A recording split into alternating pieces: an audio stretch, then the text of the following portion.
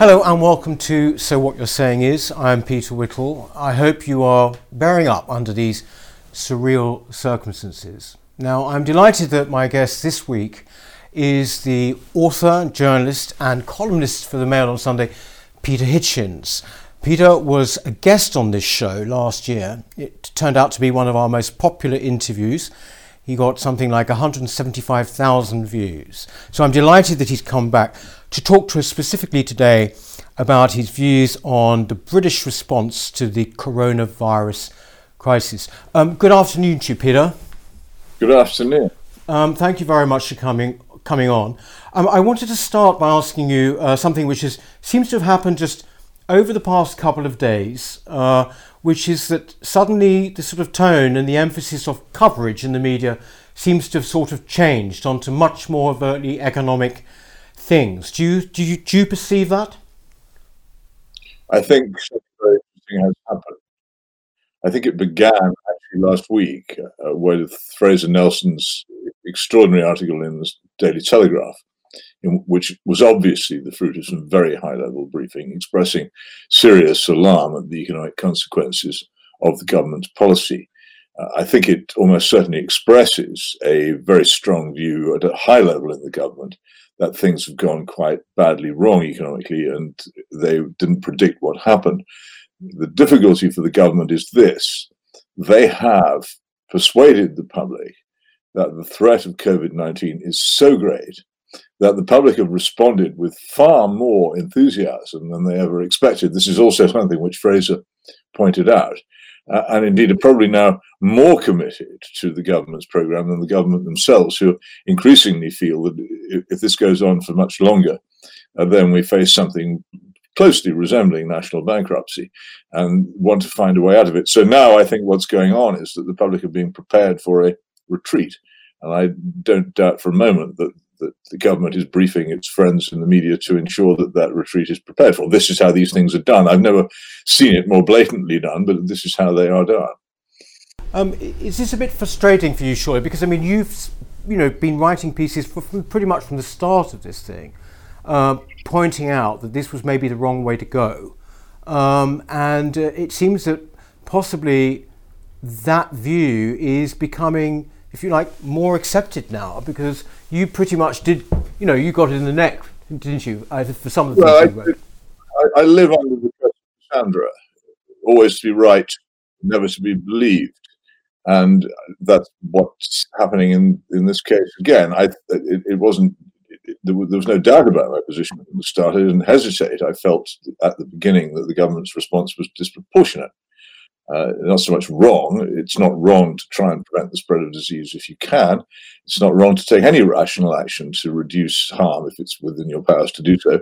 But it just seemed to me that closing down a very large part of an economy, which is increasingly a service economy, and therefore was particularly vulnerable to the sort of close down, was very dangerous. I also thought, and this is a subject which has been pushed to one side, that the assault on personal liberty, which was involved in it, was intolerable and should not have been attempted by any government in a free country, and also that people should have objected to it more. I simply don't think that it's the business of government to interfere in the private lives of people to the extent that's going on.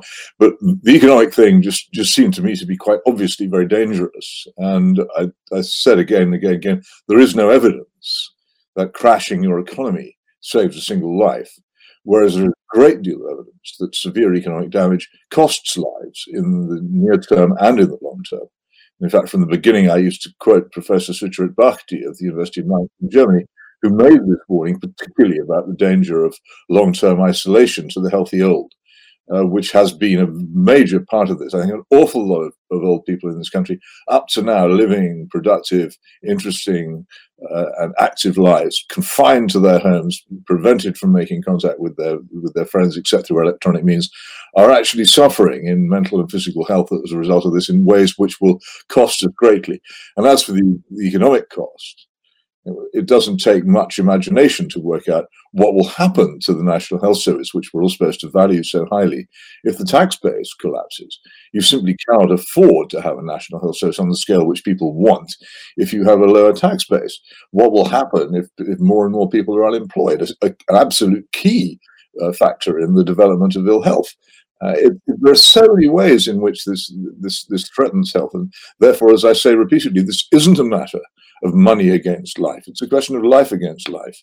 Both the calculations involve lives, and both sides in this argument, I think, have to be assumed to be acting out of goodwill in the hope of doing good. I just don't think that the government are correct. I think they made a mistake in what they did, and I suppose I should mind that what I was met with when I first raised these criticisms was derision and abuse, but I'm so used to it that I don't really. If the thing now does begin to moderate and reverse, then that will be good, and I think it may have something to do with the fact that someone did raise a small banner of protest against it from the start, which in any free country was our duty, and something which we were absolutely entitled and right to do.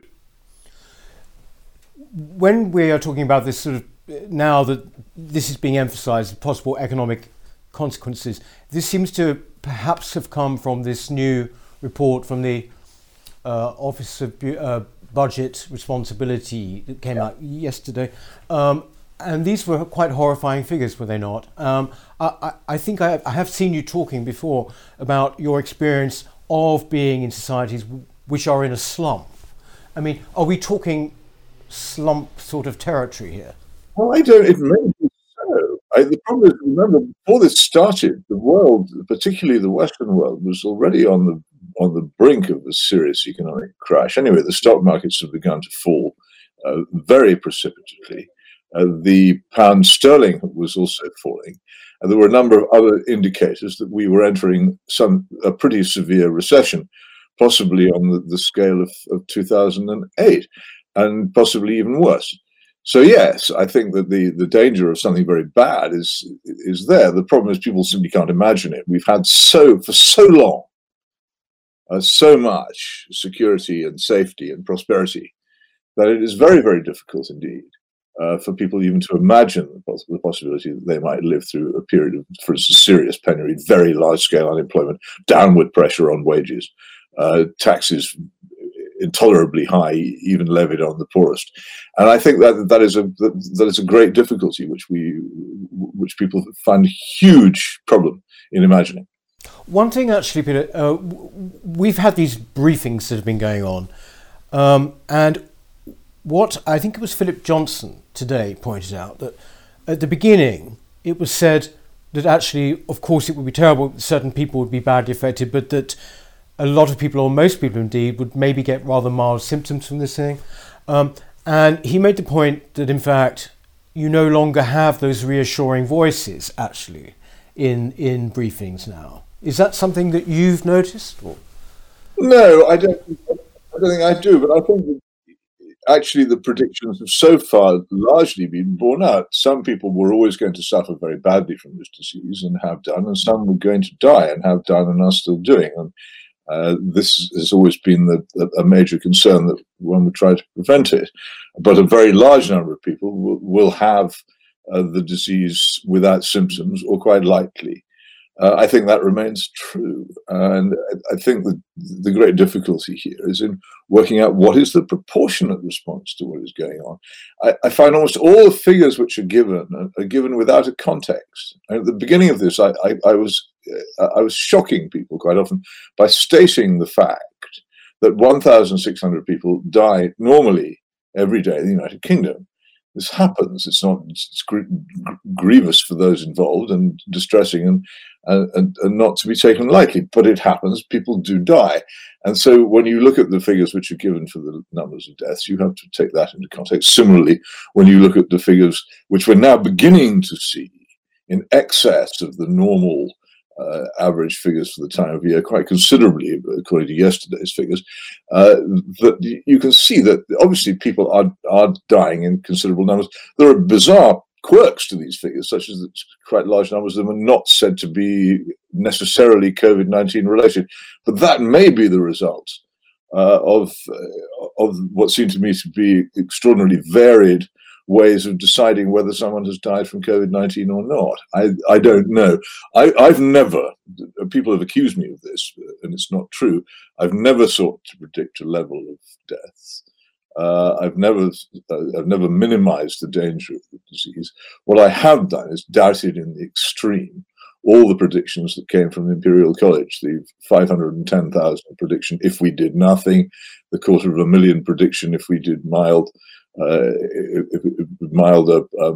shutting down, and the, I think, fewer than 20,000 prediction if we did a tight shutdown. I don't think that the last one is probably the most realistic of the three, but I thought the 510,000 was probably based on how shall I put it, guesswork, and it was that figure which impelled the government into adopting the, as it were, ultra policy of an almost complete economic shutdown, which it did adopt. And it was that figure, which, or something similar, which the Swedish government examined, decided was not something they wished to follow, and so they chose a more moderate policy of encouraging social distancing and isolation where necessary, but not going for the almost total shutdown of the economy that we've chosen. The interesting thing is that Sweden, having taken what appears to me to be a moderate, thoughtful, and rational policy, is constantly depicted in almost all the media as some kind of wild, eccentric outlier. And every report that's written from Sweden is written on the basis that any minute now, Sweden will be engulfed in hecatombs of death and will regret its decision. Well, maybe that's so. Who can predict the future? But I think that there's been an almost total dismissal of any thought that any policy other than the one adopted by the government is right. And that dismissal began to come to an end really over the weekend, and especially yesterday, when we began to discuss much more seriously than before the economic dangers of what's going on. But Peter, why would there be that dismissal? I mean, we were talking presumably about the media. I mean, forget about that. It's not just the media; it's the people. I don't claim to speak for. I never have, but I certainly on this occasion don't claim to speak for any kind of silent majority of people who object to the government's policy. On the contrary, my experience is that the opinion polls, which state something in the region of 93% support for what the government's doing, are pretty much right.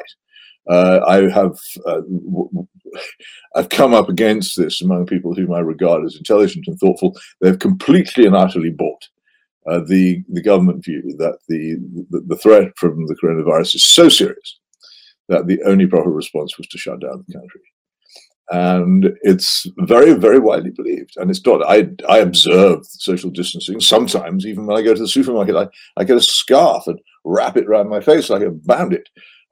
Because I feel it might comfort other people, not because I actually believe that this stuff will necessarily do any good, though I don't think it does any harm, but because I think if people on the wide scale do believe it, then it would be both rude, inconsiderate, and arrogant of me to go around ignoring it. So I don't. I observe it.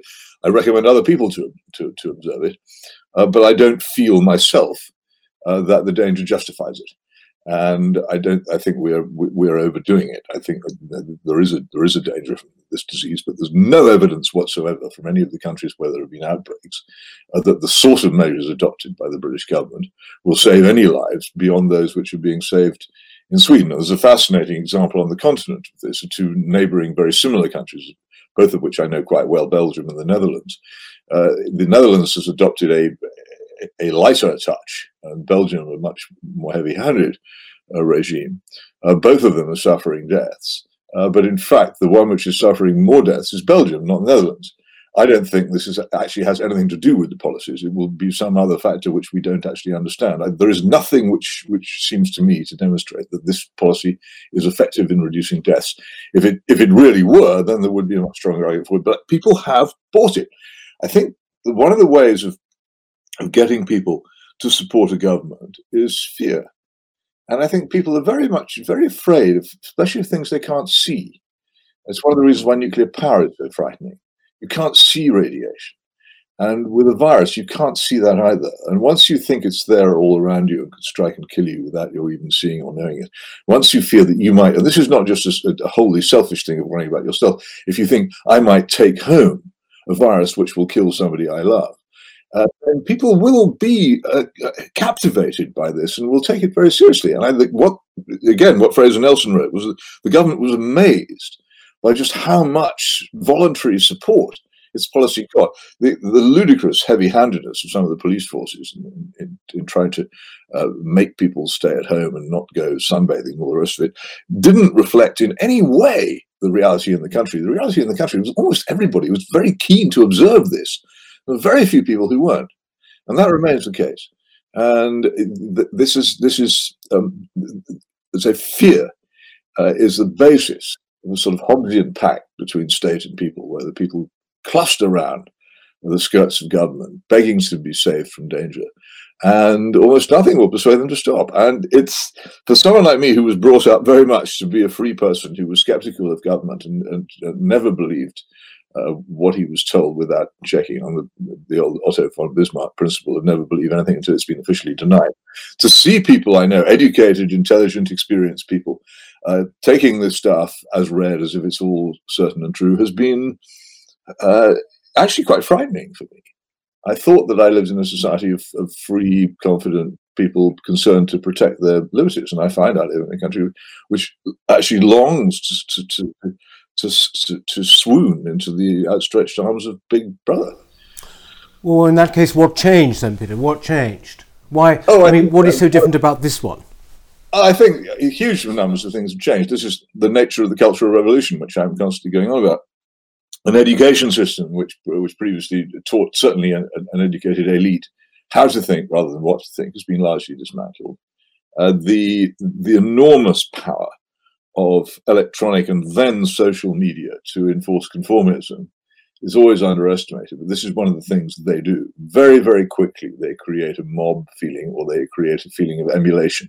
People, when colour television first began to be important, people wanted to look like the sort of people they saw on television and sound like them, the same sense of humour, the same jokes, the same tastes in clothes and food and everything else, very rapidly became almost universal, and the same tastes in thought as well. And social media have an even more powerful effect on this, because especially Twitter, but other places as well, I think, those who do not fit in with whatever is the agreed and accepted point of view come under quite unpleasant attack. I mean, I can speak of this because it happens to me.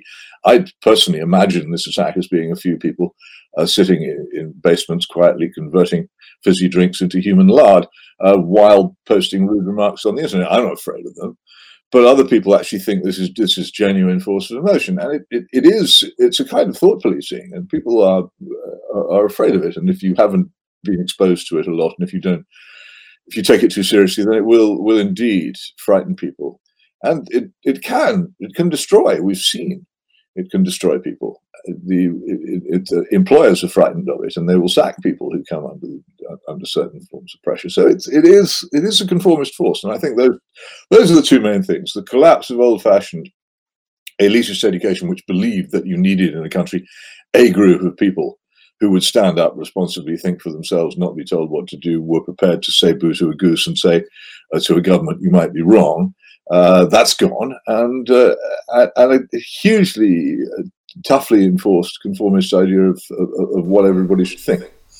Also, presumably part of that is that when one talks about kind of British belligerence, if you like, about liberty and not sort of and questioning authority, certainly, and if that's gone, then presumably this is because people don't really know about it. Also, they don't know about the sort of traditions that maybe of Magna Carta and this sort of thing in Britain. Well, they don't. I mean, I don't think David Cameron used to go on and on. This is an Etonian Oxford graduate, supposedly with a first-class degree in philosophy, politics, and economics, who apparently he kept on saying that we ought to have a British Bill of Rights. He apparently didn't know that we had one, and I doubt very much whether he's read it or knows the history of it. He claimed not to know what Magna Carta meant.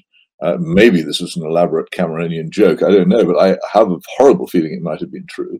An awful lot of people don't know very much about what I was brought up to call the Glorious Revolution and the constitutional effects of that. They don't understand the importance of jury trial, the presumption of innocence. The police increasingly don't, and large numbers of people in the legal profession seem not to grasp it either. So it's not very surprising if these things die. Liberty exists in the hearts of the people who have it. And my own view is that we're probably going to need to rewrite quite a lot of our national songs when this is all over, Rule Britannia, I think, especially needs a good rewrite now. What do you think? I mean, what would you want to happen actually, Peter? What would be the course of action that we should take now if it were up to you? Well, I think it has to be so. We've done this thing of mobilizing a huge and, as I say, fundamentally benevolent public opinion. People believe that they're doing good and right by engaging in this. So it's going to have to be brought to an end slowly, gradually, by a salami slicing process. So you take something, for instance, which a lot of people will welcome when it comes, as I think it will, the reopening of the primary schools. That will be the beginning, I think, of a transformation. And then bit by bit, various sectors. It's ludicrous, for instance, that supermarkets can open, but garden centres can't, and all kinds of other shops which are not allowed to open. People are going to bit by bit going to reopen. For instance, cafes will reopen as takeaways. Increasingly, I see this happening. But the traffic will begin to come back onto the roads. People will feel less conspicuous about being out and about. I think it can only be managed gradually. And personally, I would love it if it could be ended very swiftly because of the damage I believe it's doing and the good it's failing to do. But I accept that it's a difficult political problem for the government to march people back down the hill, having marched them all the way up. And they're not going to be able to do it easily or quickly. So I think there will be a continued official shutdown with various bits and pieces of it being relaxed. We'll probably all end up, I shudder at the thought of this, 3, 4, 5 months from now, going to the shops wearing face masks. Not because there'll be a law about it, but I would imagine a lot of shops will say you can't come in unless you wear one, and there'll be a lot of social pressure to do so, and things like that. The effects of it will linger on for a very long time, but the core of it leading to the shutdown of the economy will begin, I think, to be dismantled piece by piece in maybe 2 or 3 weeks' time, and accelerating from then. That's a guess, and that's how I would do it if I were them, because you simply can't ignore the public feeling which you've created, and nor should you. What do you think? We've sort of alluded to if you like, the midterm future, but what do you think the permanent marks will be on our culture? Well, I don't know. I think that it's be very, very hard for us to continue to claim to be a people particularly concerned with our own liberty. I think relations between the police and the public, already pretty bad, will deteriorate. I think that a lot of people have seen the police in a new light. None of this has surprised me, by the way, the behavior of the police.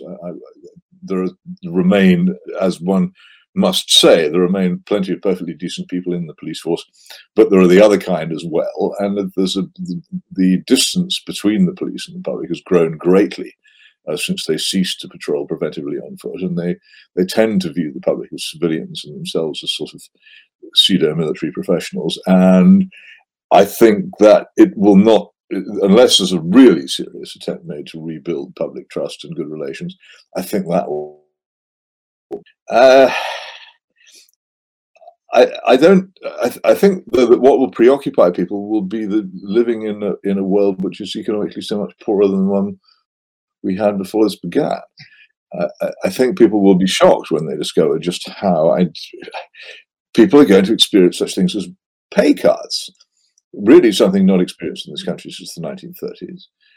I can't see how the tax increases which will be necessary to sustain public services will not affect the poor as well as the rich, because you won't be able to raise enough money. Otherwise, I, for instance, would be amazed if the long holiday on rises in fuel duty can be sustained. So everybody who drives a car for the purposes of going to work is almost certainly going to have to pay more. All kinds of travel is going to cost more. Foreign travel and holidays are going to be quite shockingly more expensive. And people are just going to be living in a bleaker state than they were before, and quite a lot of people will have no jobs. And people who spent years of getting into debt and working all the hours that God sent, building up flourishing but narrow margin small businesses, will have been destroyed by this, and will have no way back. What will happen to them? I think that will be the most profound difference. And I don't know what the long-term political consequence will be of that, who will be blamed, and what form that blame will take. But it worries me because it seems to me to threaten the stability of the state. If you have large numbers of people who have, in effect, been deprived of perfectly reasonable livings by government action, which may well, in time, be seen to have been precipitous and mistaken. Do you perceive in any way any kind of political divide, Peter, in response to this between left and right? I mean, have you noticed any particular consistency between the two sides? Not really. No. It's been interesting to see how many people of the left who, 6 months ago, would have regarded Al Johnson as all kinds of rude words, some of which I won't repeat here, and would have treated him with contempt, rallying behind him. And I think that the performance of the official opposition in Parliament has been supine. In fact, that's one of the things which has struck me about this. All the supposed breaks and safety valves in our constitution designed to prevent foolish decisions and to prevent wild downhill rushes into dangerous policies. All of them completely failed. The opposition didn't oppose. Parliament didn't debate. Parliament accepted the highly suspect coronavirus acts without even dividing for a vote, for goodness sake. The legal profession, where were they? All the people who were so ready to take the government to court over the European issue, silent over very considerable limitations on personal liberty, which are the business of the courts, it seems to me. Not a word. Much of the media, silent or again supine. Civil society in general demonstrated that, faced with a determined government wanting to impose measures of quite radical importance on the population, did nothing.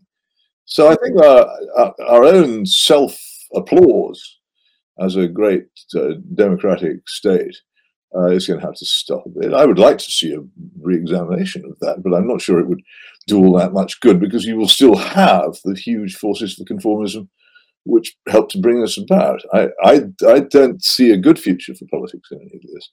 It makes me, if it's possible, slightly more pessimistic than I was before. And as for the churches, which again feebly gave in to instructions to lock their doors, all kinds of things.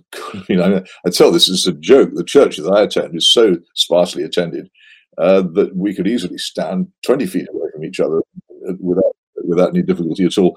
But no, when the church wardens went to the church authorities and said, "Oh, we could perfectly well," no, absolutely not. There was no flexibility, nothing at all. And I think the locking of the churches, that you couldn't even go in them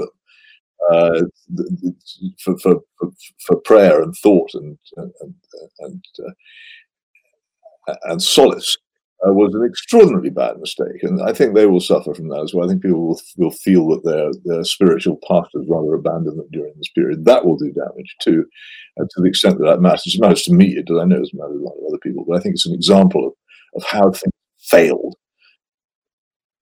Just to round off, Peter, when one talks about the reaction of the British, it's disproportionate. Then quite often the answer you get back is yes, but the whole world is in this position. The whole world is responding like this. I mean, they look to America maybe particularly. I mean, it's not quite true, is it? And you look at countries which I have a sort of soft spots for, including Japan, where there's been a lot of formal passing of states of emergency, but in fact the people have by and large been allowed to act responsibly on their own behalf, as British people have also done, but without the oppressive side of it. And I have to say that so far the outcome of this has certainly been no worse than what's happened here, and it's dangerous to say before the whole thing is over. But there's certainly no current indication that Japan's policy has caused more difficulty and more deaths than our policy. The Netherlands, as I say, has used a lighter touch. It's kept quiet about it, a lighter touch than its immediate neighbour and sort of twin, Belgium. And I don't think there's any evidence that has caused any great danger. And there remains, as I say, the great example of Sweden. which simply has done what grown-up, in my view, what grown-up governments do. Now, if it turns out, and I have to say, every single thing I say about this is predicated on the understanding that I might be wrong. And if I'm wrong, then it's far too important for me to stand around saying, no, I was right all along, you're right. If I'm wrong, I admit it, and I'll say, okay, so I was mistaken. If the Swedish government finds that it was wrong and that its policies can be shown to have produced more danger to the population, then I have no doubt whatsoever that the Swedish government will alter its policy, and that would be a sensible thing to do. But if that doesn't happen, and the Swedish government gets through this, Sweden gets through this without a terrible number of deaths and without trashing its economy, then that seems to me to be a reproach to those who behaved otherwise. That's why the whole Swedish issue is so important, and why almost all media coverage of Sweden in this country is hostile and based, as I say, on the view that any minute now it's all going to go terribly wrong, and they're wildly eccentric. Well, look, Peter, thank you very much for coming on. How are you actually sort of like, how's your life changed at all, now that we're in sort of this kind of lockdown thing? I mean... Well, I hate not being able to go to the office. My late brother used to say that he worked in Fleet Street so he didn't have to rely on the newspapers to find out what was going on. I love all the stuff that you get in the office that doesn't ever get into the paper. And I love the contact with colleagues and all the other things. I don't like living in London, but I love going to London 5 times a week and sampling the atmosphere of the great capital of a major country and feeling it in the way that you can't when you're far away. And so those are the things I greatly miss. I miss the routine. I've worked from home before. I worked from home when I was in correspondent in Moscow and in Washington. I never found it very satisfactory then, and I don't particularly like it now either. That's the main thing that I have missed. It's been otherwise. They've been curious. I wouldn't call them blessings, but there have been curious aspects of it all the time. Some nights of this, I've lain awake listening to the economy collapsing, which is a nasty noise to listen to, to freedom dying, and thinking that this is difficult. But then I go out. I live in Oxford, which is at any time of any one of the most beautiful places on the planet. And under these circumstances, and in this heartbreakingly beautiful spring, is of course more lovely than I've ever seen it, with the full clarity of the air, the absence of traffic noise, which I hate. I hate motor cars. I'd love to see motor cars disappear from the face of the earth, and they have. So for all that, you get a vision of how different the world could be if it were differently organized. But at the same time, it also looks, as well as very beautiful, like a large, well-ordered cemetery. And there's something very dispiriting about what you know as, and have lived in for more than half a century, a lively and a very active place, suddenly reduced to an empty museum of lovely buildings with the clear light shining on them and hardly a sound to be heard. Well, on that beautiful note, thank you, Peter, for coming on again. Thank you very much. And well, I do hope that maybe in a few weeks or months' time you'll be back, and maybe in person. But in the meantime, thank you very, very much indeed. Thank you very much. It's a pleasure. Thank you. That's it for this week. So what you're saying is, and we'll look forward to seeing you next time. Thank you very much.